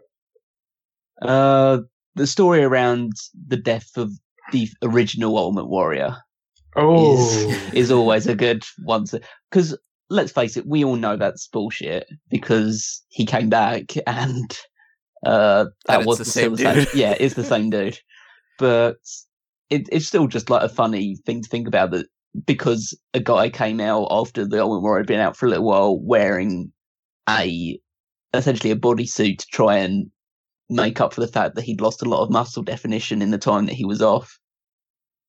And then just assume, that clearly can't be the same guy because, bodies don't change. It's Kerry Von Erich. Yeah. There's lots of crappy ones too. Like there's a lot of those, this person's not that real person. It's one of the stupid ones that I had come across was I believed as a kid that the fake Undertaker was the real one and the fake Kane was actually the real Undertaker and all this other kind of crap that went along with that. And there's issues of like people going around and saying that certain people that had quote unquote died, that's all a work, and it's like come on, they're not doing that. Like, oh yeah, Macho Man is totally hanging out on a beach in the Bermuda Triangle with Elvis eating a sandwich. Yeah, Tupac's right there too. Yeah. There's the Macho Man conspiracy theory. Oh, yeah. How did we not talk about that? The whole Stephanie thing. Yeah, it's a touchy subject. Changing my answer. If that's a real thing, I want to be a fly on the wall for that. I don't want to be a fly on the wall. I don't want to. That'd be very. Yeah, I don't want to see that. Yeah, because you have to know that if that happened, Vince heard about it and totally fucking confronted him. I'd rather be able to fly on the wall for the confrontation. Yeah, I'd fundamentally say along the lines of, I don't believe that it happened. Right. But there is always the talk about how Randy Savage was the one guy that never came back. But I also think that that's bullshit, because I think he would have, because right as he died, everybody was starting to come back. No, but I don't think it was, well, the argument would be that it wasn't down to him that he didn't come back, it would be down to Vince why he wouldn't come back, and what could he have done that would have made Vince not want to bring him back? because Vince brings everybody back. But I think Again, he would've though, brought if it Randy was back. really all that bad, then why would he have been signing off that he goes into the Hall of Fame to begin with, instead of just like, no, it's not fucking happening? Yeah. You know? But like, Oh yeah, who true. even- But who the fact even that he made waited that one until up? after. Because you know it didn't. Like, No, there's no way. So it's like it probably was just a matter of the two people didn't get in touch with each other, and like they probably had a falling out. It probably wasn't too serious in the grand scheme of things. And then time passes, and I mean, shit, yeah. How much time passes before you just kind of go like, oh man, like I haven't talked to this person from high school, and it's been like 6 years or 8 years or 20 years or whatever it is. You know, like Well, Randy was on his way back. Didn't he do the He did promotion for a video game right before he died. yeah, but that's one thing. That's Yeah, not. but that's usually the door talking opening to- for like Warrior came back with that shit. Yeah, but that could have been like months in the making, and then slow transition type stuff. Like if Randy would have lived another 3 years, maybe he would have been back, and it would have been water under the bridge. I don't think that there's any kind of like main. There's and that's the thing Zero is that truth to that one though. like Frankie's second part of that, which if you could know one of these things for sure, what would you pick? It would be that, because I would want to just know for sure why there was that issue, and then be able to be like, okay, definitively it wasn't that. Everybody could just like put that aside. I think it's one of those things where the 90s wasn't what we have today, where you can find somebody and keep in touch with somebody so easily. So when they went their separate ways, they just completely lost touch. There's a couple that I think are one of those like types of conspiracy theories that I wouldn't buy into at all, that are like, I don't even know why they would necessarily catch on, but some of them being like that Daniel Bryan was actually cleared, but that they wouldn't clear him because they didn't want that to get in the way of Roman Reigns' push. It's like, that's not going to be, no. Why would they shoot themselves in the foot like that? There's weird, less theory and more like a rumor that like Ric Flair was supposed to pop out of the egg at Survivor Series. That they wanted that to be a thing. Yeah, it was him, and then it was the Undertaker, and then it was. Well, Taker cleared that one up, that he thought he was going to be the Eggman. I'm a big Eggman. I'm a big shower boy. It would be good to try and clear up all of these JBL bullying rumors Yes. to just see how far he went with some of these things. And to that extent, it would be good to see some of these conspiracy theories, like try and prove these conspiracy theories about Wrestler Court and how that actually goes down.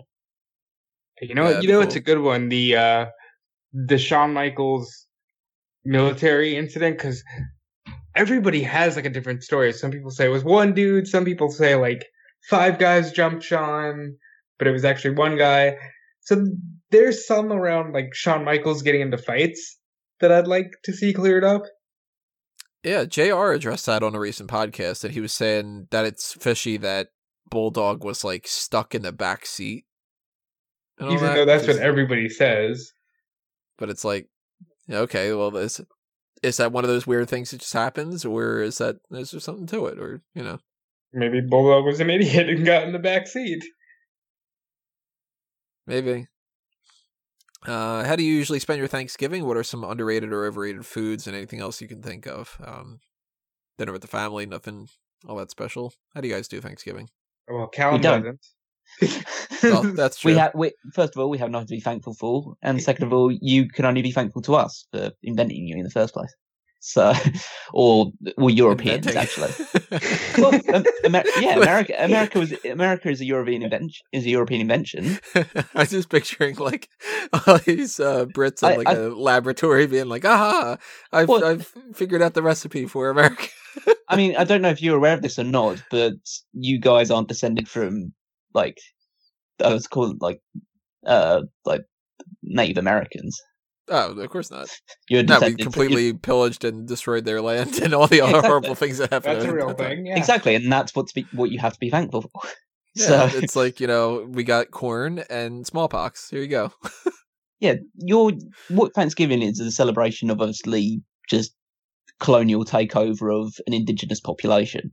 I kind of compare it to the British holiday, which is a Guy Fawkes night or a bonfire night, which is basically a day where we set off fireworks and have a big celebration due to the fact that a guy unsuccessfully tried to blow up the Houses of Parliament back in the 17th century. Just Good movie, V for Vendetta. Yeah. So so it's one of these holidays which roots are kind of extended into something horrible that has become something like people celebrate and enjoy.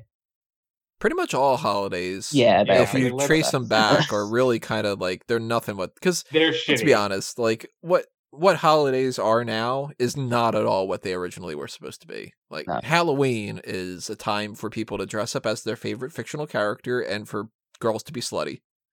That's basically what it is, and eat a lot of. Hey, guys can candy. be slutty as well. Yeah, yeah, but nobody pays attention to that. It's fair, but okay.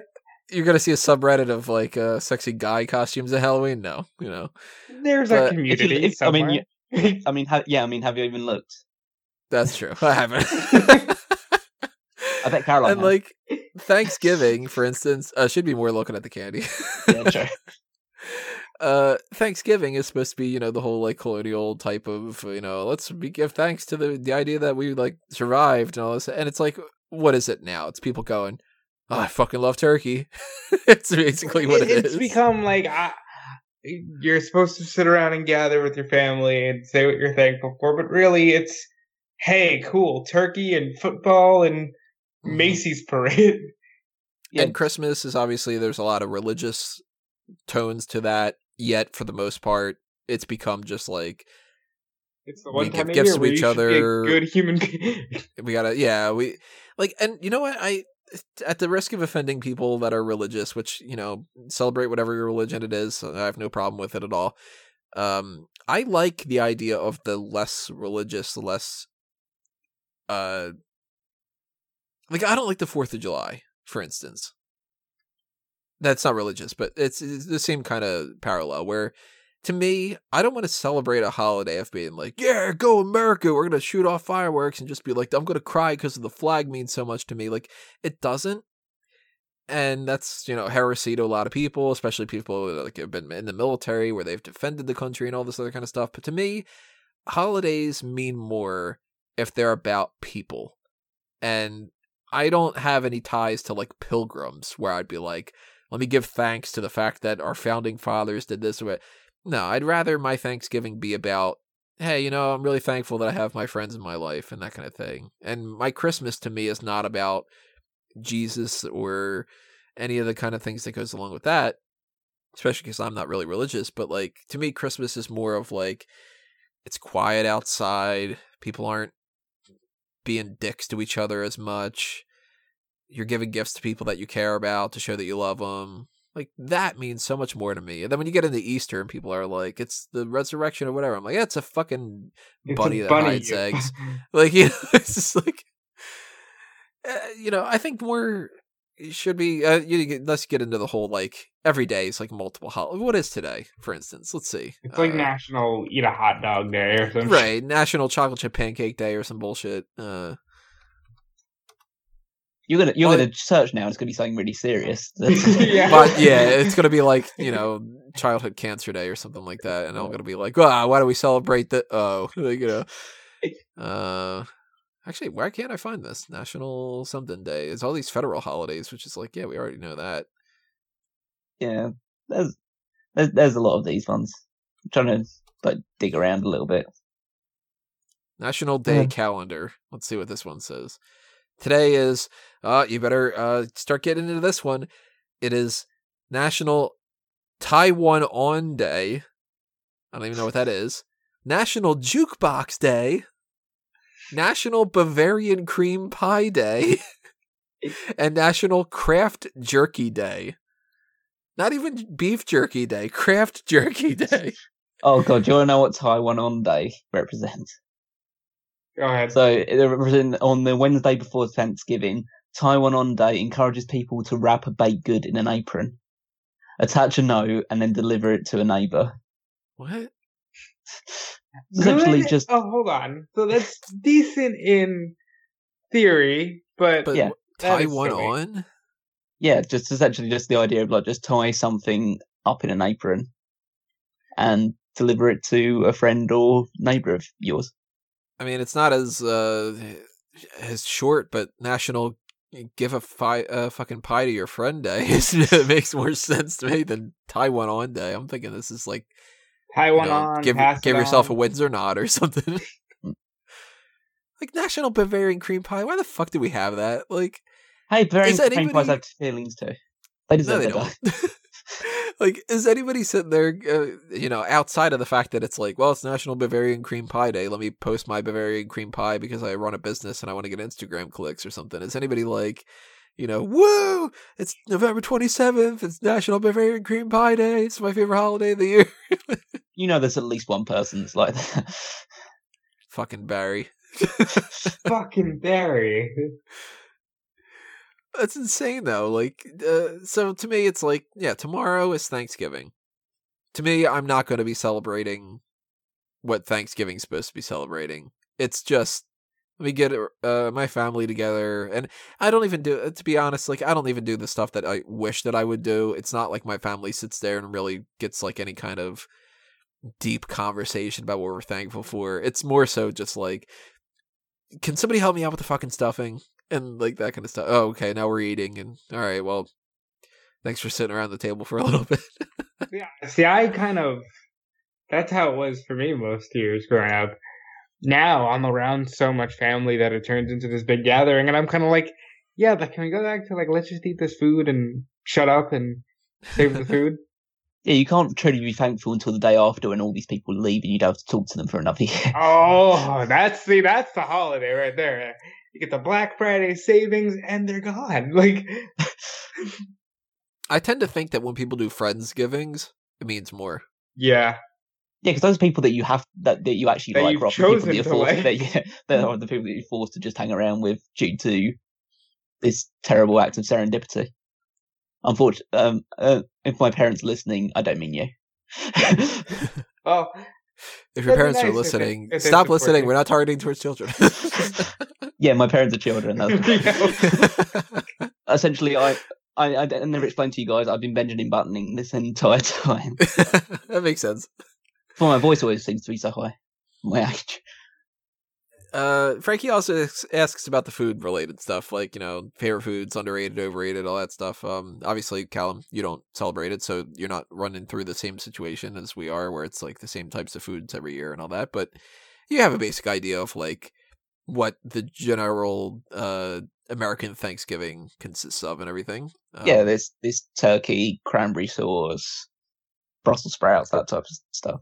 Yeah, like I like green bean casserole. I'm cool with mashed potatoes, but to me, it's like, well, you can eat mashed potatoes at any point in the year, so why do I care? These like pecan Stuffing. pies and stuff like that. Yeah, pumpkin pie is like the only time of the year that I'll eat pumpkin pie. But even back in the day, like when I was a kid, I never really liked all of the Thanksgiving stuff, and I'd be like, can I just eat like some spaghetti? Can I get some pizza? That's the most Tony thing. Yeah, there's legitimately many, many years of like 8-year-old Tony eating buttered noodles instead of anything else, just because it's like, just make the fucking kid some noodles instead. I like to imagine that younger Tony was a lot more Italian than you are now. Just like, hey Ma, it's Thanksgiving, but I want some Ma. lasagna rather than a turkey. What's weird is I'm 5 things that I know of. Everybody goes straight to the Italian, but I'm also English, Polish, German, and French. Yet it's pretty much just like the Italian part of me is the only thing that stands out, I guess. But I'm not really all that Italian, and it's because your name's Tony. That's why the Italian. Yeah, Tony Mango. It's like, that sounds like a mobster name kind of thing. It's not like McAndrews or something like that, where you're just like, okay, I'm Irish or something. But yeah, like I kind of wish that I had been a part of like just like a full-blooded Italian sort of situation like that, because I do have friends that are like full-blooded Italian, all 100% and all that, and man, their fucking meals are just like absurd. It's my word of the day, apparently. And if I was like that, then I'd be all like, hey, get the gabagool and like stuff. But now I was more so just like a picky ass eater, and I'm just like, I don't want to eat, corn. I want to eat some capellini. Give me some buttered shells. I go for some steak, but I can always go for steak. Steak, you can't miss. Steak's awesome. Do you got any like favorite or underrated or overrated types of reactions with foods for Thanksgiving? Stuffing is really good, but it's because it's the only time of the year you eat stuffing. Oh, now are you eating stovetop or are you eating like home cooked? Stovetop. Good. That's good. Stovetop is A+.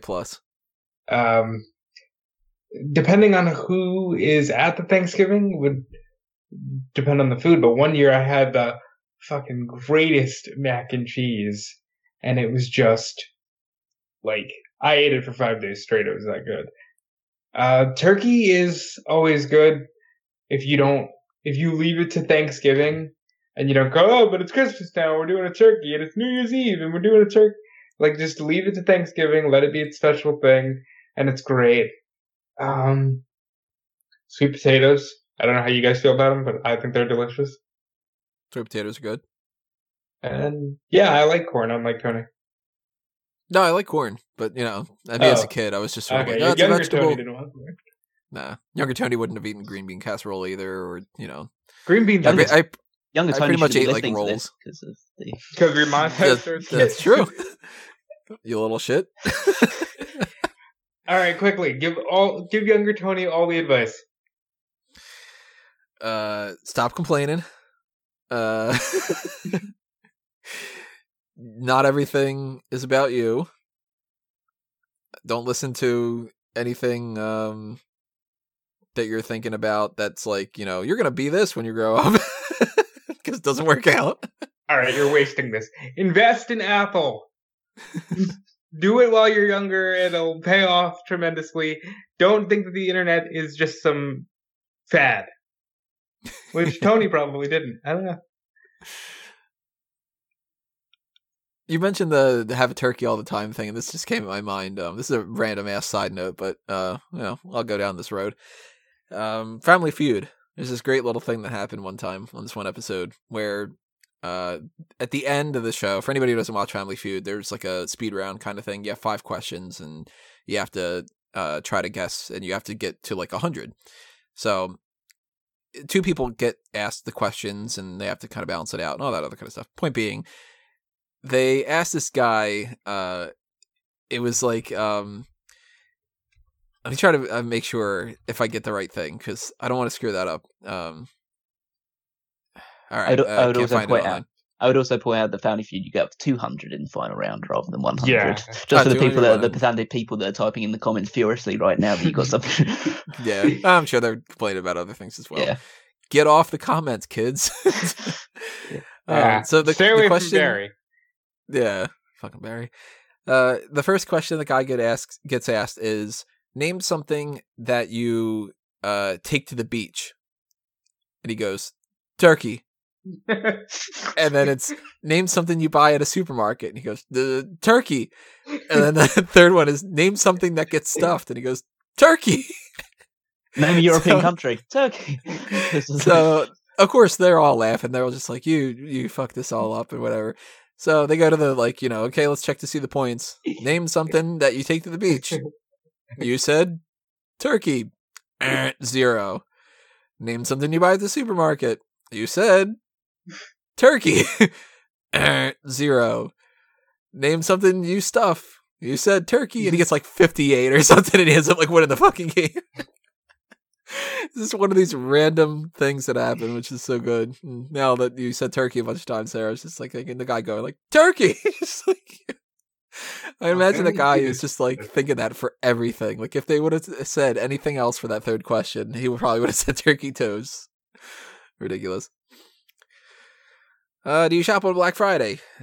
Online. Fuck the stores. Yeah. Yeah, obviously, if something's there that I have an interest in, then yeah, I'll pick something up, but absolutely avoid any physical shops or anything like that. I did some shopping last night. Actually, last night, like I sleep. It was 6:30 in the morning.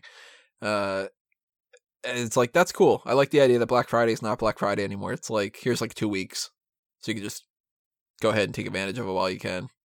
A lot easier. Another question from Frankie. Did you ever used to dip your chicken nuggets into mashed potatoes as a kid? Kids were not advertised.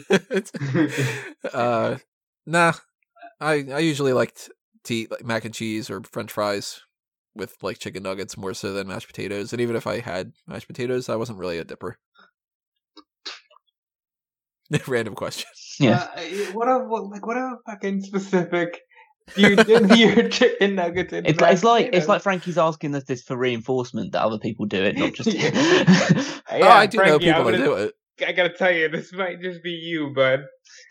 But- I've known other people that have done it. They're wrong. Yeah, that's what you tell Kid Tony. It's wrong to dip your chicken nuggets in mashed potatoes. Dip it in I think ketchup Kid or something. Tony knows better. Oh yeah, Kid Tony didn't do it either. Yeah. Okay. Then I told Kid Tony, good job, not. No, I only dip chicken nuggets in ketchup. Yeah, You're ketchup. wrong. Ketchup What? is wrong. Ketchup's great. Ketchup is so gross. I've legitimately, again, revealing this on the air because we're going on many tangents anyway. I've legitimately drunk ketchup out of the bottle. Well, But you you also won't say you don't like the chocolate, folks. chocolates. Your taste buds have been Yeah, that's gross. completely. Yeah, that's gross. Chocolate's gross. Ah, Now, do you put ketchup on mashed potatoes? Yep. I knew it. I fucking knew it. No, literally, you could tell me anything. I put ketchup on it. wait, are you one of those people that puts ketchup on their eggs? I don't eat eggs, but I would do if I did. If I did eat them. I put ketchup on lasagna. That's how far I go in this sort of stuff. All right. Caroline does the ketchup with pasta type stuff every now and then, Yeah. like ketchup with like mac and cheese, and I'm just like, way to ruin the mac and cheese. Yeah, it's just a nice accompaniment to basically any food for me. I'd like it if it didn't have the tomatoes and the vinegar. Well, that would kind of just would just be essentially just like a sugar solution on top of your food. At that point, no, not even that. Okay. I'd like it if it didn't exist. Ah, Really quickly, I didn't plug Fanboys. I don't know, I said no transition here, but fanboysanonymous.com. Go check out that site. If you don't know what it is by now, go check it out. Mystery, woo! We got one more question here for Frankie. It's been over a month. What have you thought of AEW TV overall since its arrival? What would you change, etc., etc.? I'll put it this way. I have stopped watching AEW Dark because there's way too much stuff to watch. And every week, I'm finding myself skipping through at least one segment on Dynamite. It doesn't have to be anything in particular. It's not like I'm like always skipping through like a Kip Sabian match, or I'm always skipping through a Riho match or anything. It's just by the time I watch NXT and then I start watching Dynamite, I'm sick of it. So I want them to be about like a half an hour shorter. The matches go on too long. And there's always like a 3/4 mark where they're having some 20-minute long match or something, and I'm just like, all right, just who fucking won, you know? I've done it with I did it with Pac and Paige. I didn't bother watching that whole match. I did it with Private Party against somebody recently. I can't remember who. I think it was like the Dark Order or something. I think they fought best friends. It might have been that. It's just like I'll watch it and I'll watch the first like 2 or 3 segments, and then I'm just like, you know what? It's fucking 11:30. I really just kind of want to not be doing this anymore. Do I really want to sit through 15 minutes of no sell? This person's gonna run really fast at the ropes and then hit a knee or something like. So it's a little too samey for me, and I wish that they would try to like change it up a little bit. But the visuals are great. A lot of the talent's great. And overall, I like the show. How you guys feeling? Dynamite flies by. I cover that instead of NXT now for WrestleZone. Dynamite flies. And yes, I'll agree. a lot of it is very samey in terms of in-ring, but it's good, so you can't fully complain, and it, like I said, it really does go by fast, and that's never a bad thing. As far as Dark, just because you mentioned it, I would agree with you that unless I hear that one of the main elite dudes are going to be on it or somebody I really like, I'm probably skipping it. And yeah, what do you think, Callum? I have enjoyed the vast majority of it since it's come onto the air. I disagree with the fact that the matches are samey. But that's because I think WWE matches are samey. And that's because I feel WWE matches are very formulaic and they have the same pattern attached to them. Whereas AEW, even though it's, in terms of the style, you'd probably class it as indie-rific, it's kind of, the match structure, I feel, is more diverse in AEW than it is in WWE. Maybe I'm the only person that thinks that, but that's at least the impression that I get. I am now completely sold on the idea of, if I wasn't before, of you shouldn't do scripted promos. Oh, that I'll give you. Because that's so much better. AEW's promos have been miles better than pretty much anything that WWE's put on this year, apart from the odd couple of bits and pieces that they've done. AEW's, the character work is great. It needs some development in certain places. I agree with Tony. The matches, on the whole, are far too long in most places. I think they're maybe resting on the laurels too much with the long matches, and maybe they should cut a couple of matches a bit shorter and put another match in instead to aid with the flow of the program. But I think that's also due to the fact that they have a lot of talent that is starting to work together or isn't super experienced working on a crowd this big or through a television audience. So they're trying to give them time to develop. It's the idea with Britt Baker's green in the ring, but she needs to have long matches to get better. But they don't do house shows. So where else can she learn to get better other than on your main TV show or on Dark? So they need to maybe adjust that thing, whether they do add some kind of touring schedule where they work an extra 2 nights a week somewhere. Work just one to weekend get some a more month. experience. Yeah, just to give some people a bit more experience so they are up to the level that you want them to be. But the one thing that I love about AEW, but it's mainly not so much for NXT, but the Raw and SmackDown, the crowd is just so into everything. Yeah. The crowds in this, they're coming out because they want to see a great show.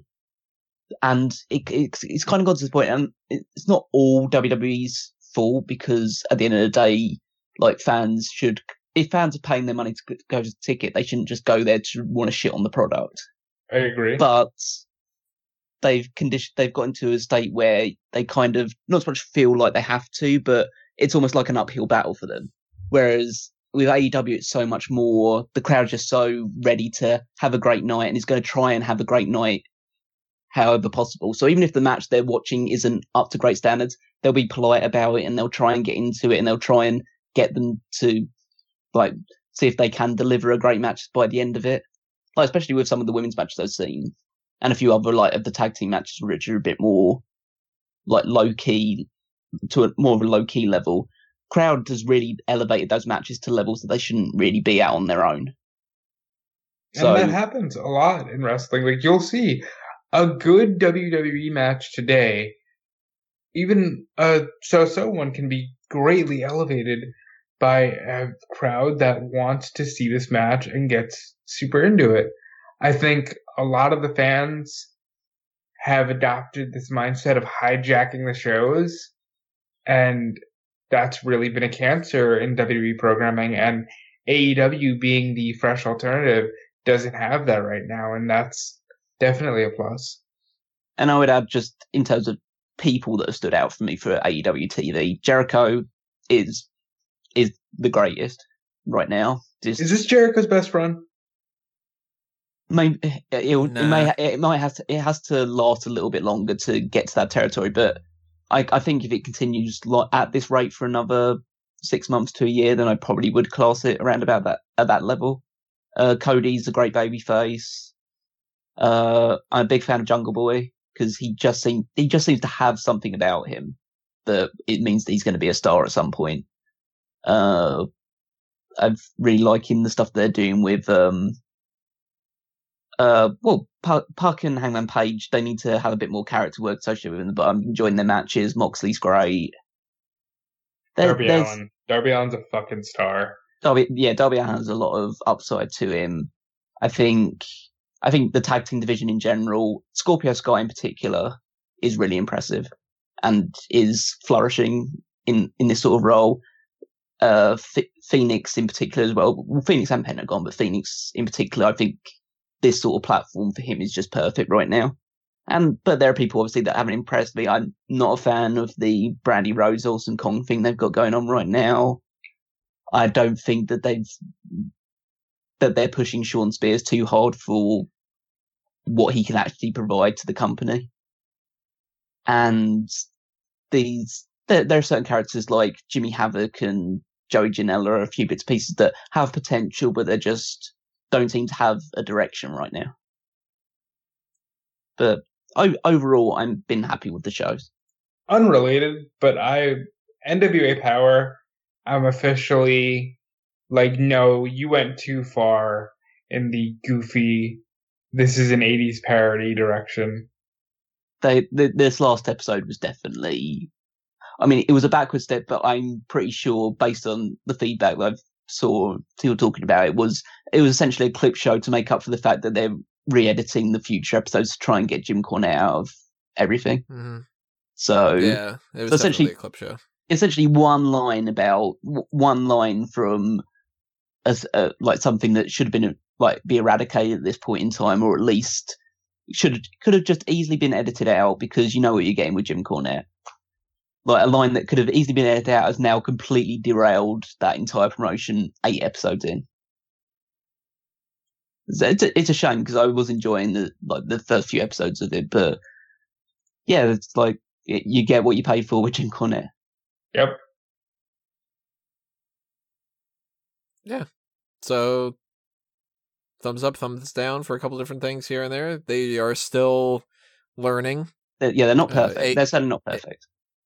AEW is doing pretty damn well for what could have been a train wreck, and they have some way to go. But I mean, like, overall, like, I like the product quite a bit. We're still covering the pay-per-views, so that should tell you something. Yeah. And I'm very happy that their ratings have remained very stable as well, around about the 800,000 to 1 million mark. It shows that there's a sustainable audience there. Very curious to see what the ratings are tonight, because I'm expecting. Well, we'll see it tomorrow, but actually, we probably won't see it tomorrow because it's Thanksgiving, so it's not going to be like it's gonna. The ratings will come out later. But I'm expecting AEW to win again, and I'm curious if it's going to be like a big gap or a tinier one. I'm almost assuming that NXT will win this time, just because of the Survivor Series, Rob. I don't know, man. AEW is running a strong show tonight. Yeah. I mean, it's going to be. It will definitely be close. I mean, last week's one was ridiculously close, and that was with the main roster people on the NXT show. So, I think it's up in the air. This one, we'll essentially see if all of this build up towards Survivor Series has an impact going forward, or it was just it was just that in the bubble moment, and it's not going to have any sustainable follow on from that. But it'll be interesting. Yeah, so those are your mailbag questions. Thank you again for submitting this. And if you did not get a chance to send in some kind of a question or anything that you want to kind of mull over and ask us the next time around, go ahead and do that, because eventually we're going to do the December one sometime around the end of December. Not oh my God, sure it's when. December. Pretty much. Oh, so, a couple of weeks from now, we're going to do that. We'll do it the week before we do the awards. So, I don't know, 3 weeks from now, something like that. It might even be 2 weeks from now, depending on what we're able to do. But, yeah, we got that. It can't be 2 weeks from now. 2 weeks from now is TLC. So, we'll figure it out. We'll do it somewhere down the line. So, think of the questions that you want to ask us. Send it whenever you want to. I'll backlog it if you send it earlier. And then we'll answer any of those kind of questions that we get around to it in the December edition. But that's the November ones. I did my plugs mostly, although I've got a couple other things to mention. I'll throw it out there right now. Just the Champsgiving is going on right now. I had said in the Mega Maniacs group chat that RVD and Jeff Hardy are completely tied, and they keep being tied every time that I check it. So instead of me having round 5 up already, I've been kind of just hanging around, letting that be like a couple more votes. So I don't know how that's going to play out. On that when it ends? Yeah, next week that'll be the game plan, is reviewing the whole tournament, talking our thoughts about that, unless something weird happens. But like by the time that Thanksgiving, then I'll have round 5 up, because even if it ends up being a tie, then you know what, screw it, I'll just put down something weird on the bracket and we'll figure it out. So vote while you can on that. Vote on round 5 when that's up. Pay attention to that. SmartGuyMoment.com, FanboysAnonymous.com, the Patreon, the merch shops, that stuff. And I'm going to pass the baton and the stuffing and all the other kind of stuff over to these guys. Callum? So, big thing, as per usual, 2001 and Wrestling Odyssey. This week we will be recording the November edition of the podcast, where we go back in time to the year 2001 and check out all of the news and events that were happening in that time back in history, when WWF became a monopoly for the first time ever and stuck with it for a good 18 years from that point on. So we're looking at Survivor Series 2001 is going to be like the big talking point, but there's a lot of other news that I'm still currently like just cobbling together in terms of format. And yeah, so I think it'll be an interesting episode, so it's well worth checking out. But you should also be going back, if you haven't already, and listening to all the previous editions that me and Rob have put together. So yep, so check out 2001 Wrestling Odyssey. Go to smartcammo.com and read the power rankings alongside all the other weekly articles. I contributed to the Triple Threat this week as well, so you can see me on 2 articles this week. And follow me on Twitter. Yeah. And follow me on Twitter at Wigmeister14. And first of all, 2001 Wrestling Odyssey is great, and this has been Callum's pet project all year, and you should go check it out. And for me, follow me on Twitter and Instagram at DudeFelice. Check out everything I'm doing over at eWrestling News, WrestleZone.com, and Fightful. And have a great Thanksgiving and pass the fucking gravy. Yeah, very much so, everybody. Happy Thanksgiving to those who celebrate it. If you don't celebrate it, happy Thanksgiving to you as well, because we just did that whole discussion about how you don't need to celebrate particular things based off of the countries and whatever. Happy National Bavarian Cream Pie Day. Make sure you tie one on, and whatever the fuck the other ones were. I don't know. And and if you're going around the table, you better thank Smart Guy Moment first, because, hey, we give you hours and hours and hours of entertainment. And Tony is losing his mind, so donate to the Patreon. Losing my mind and my pulse.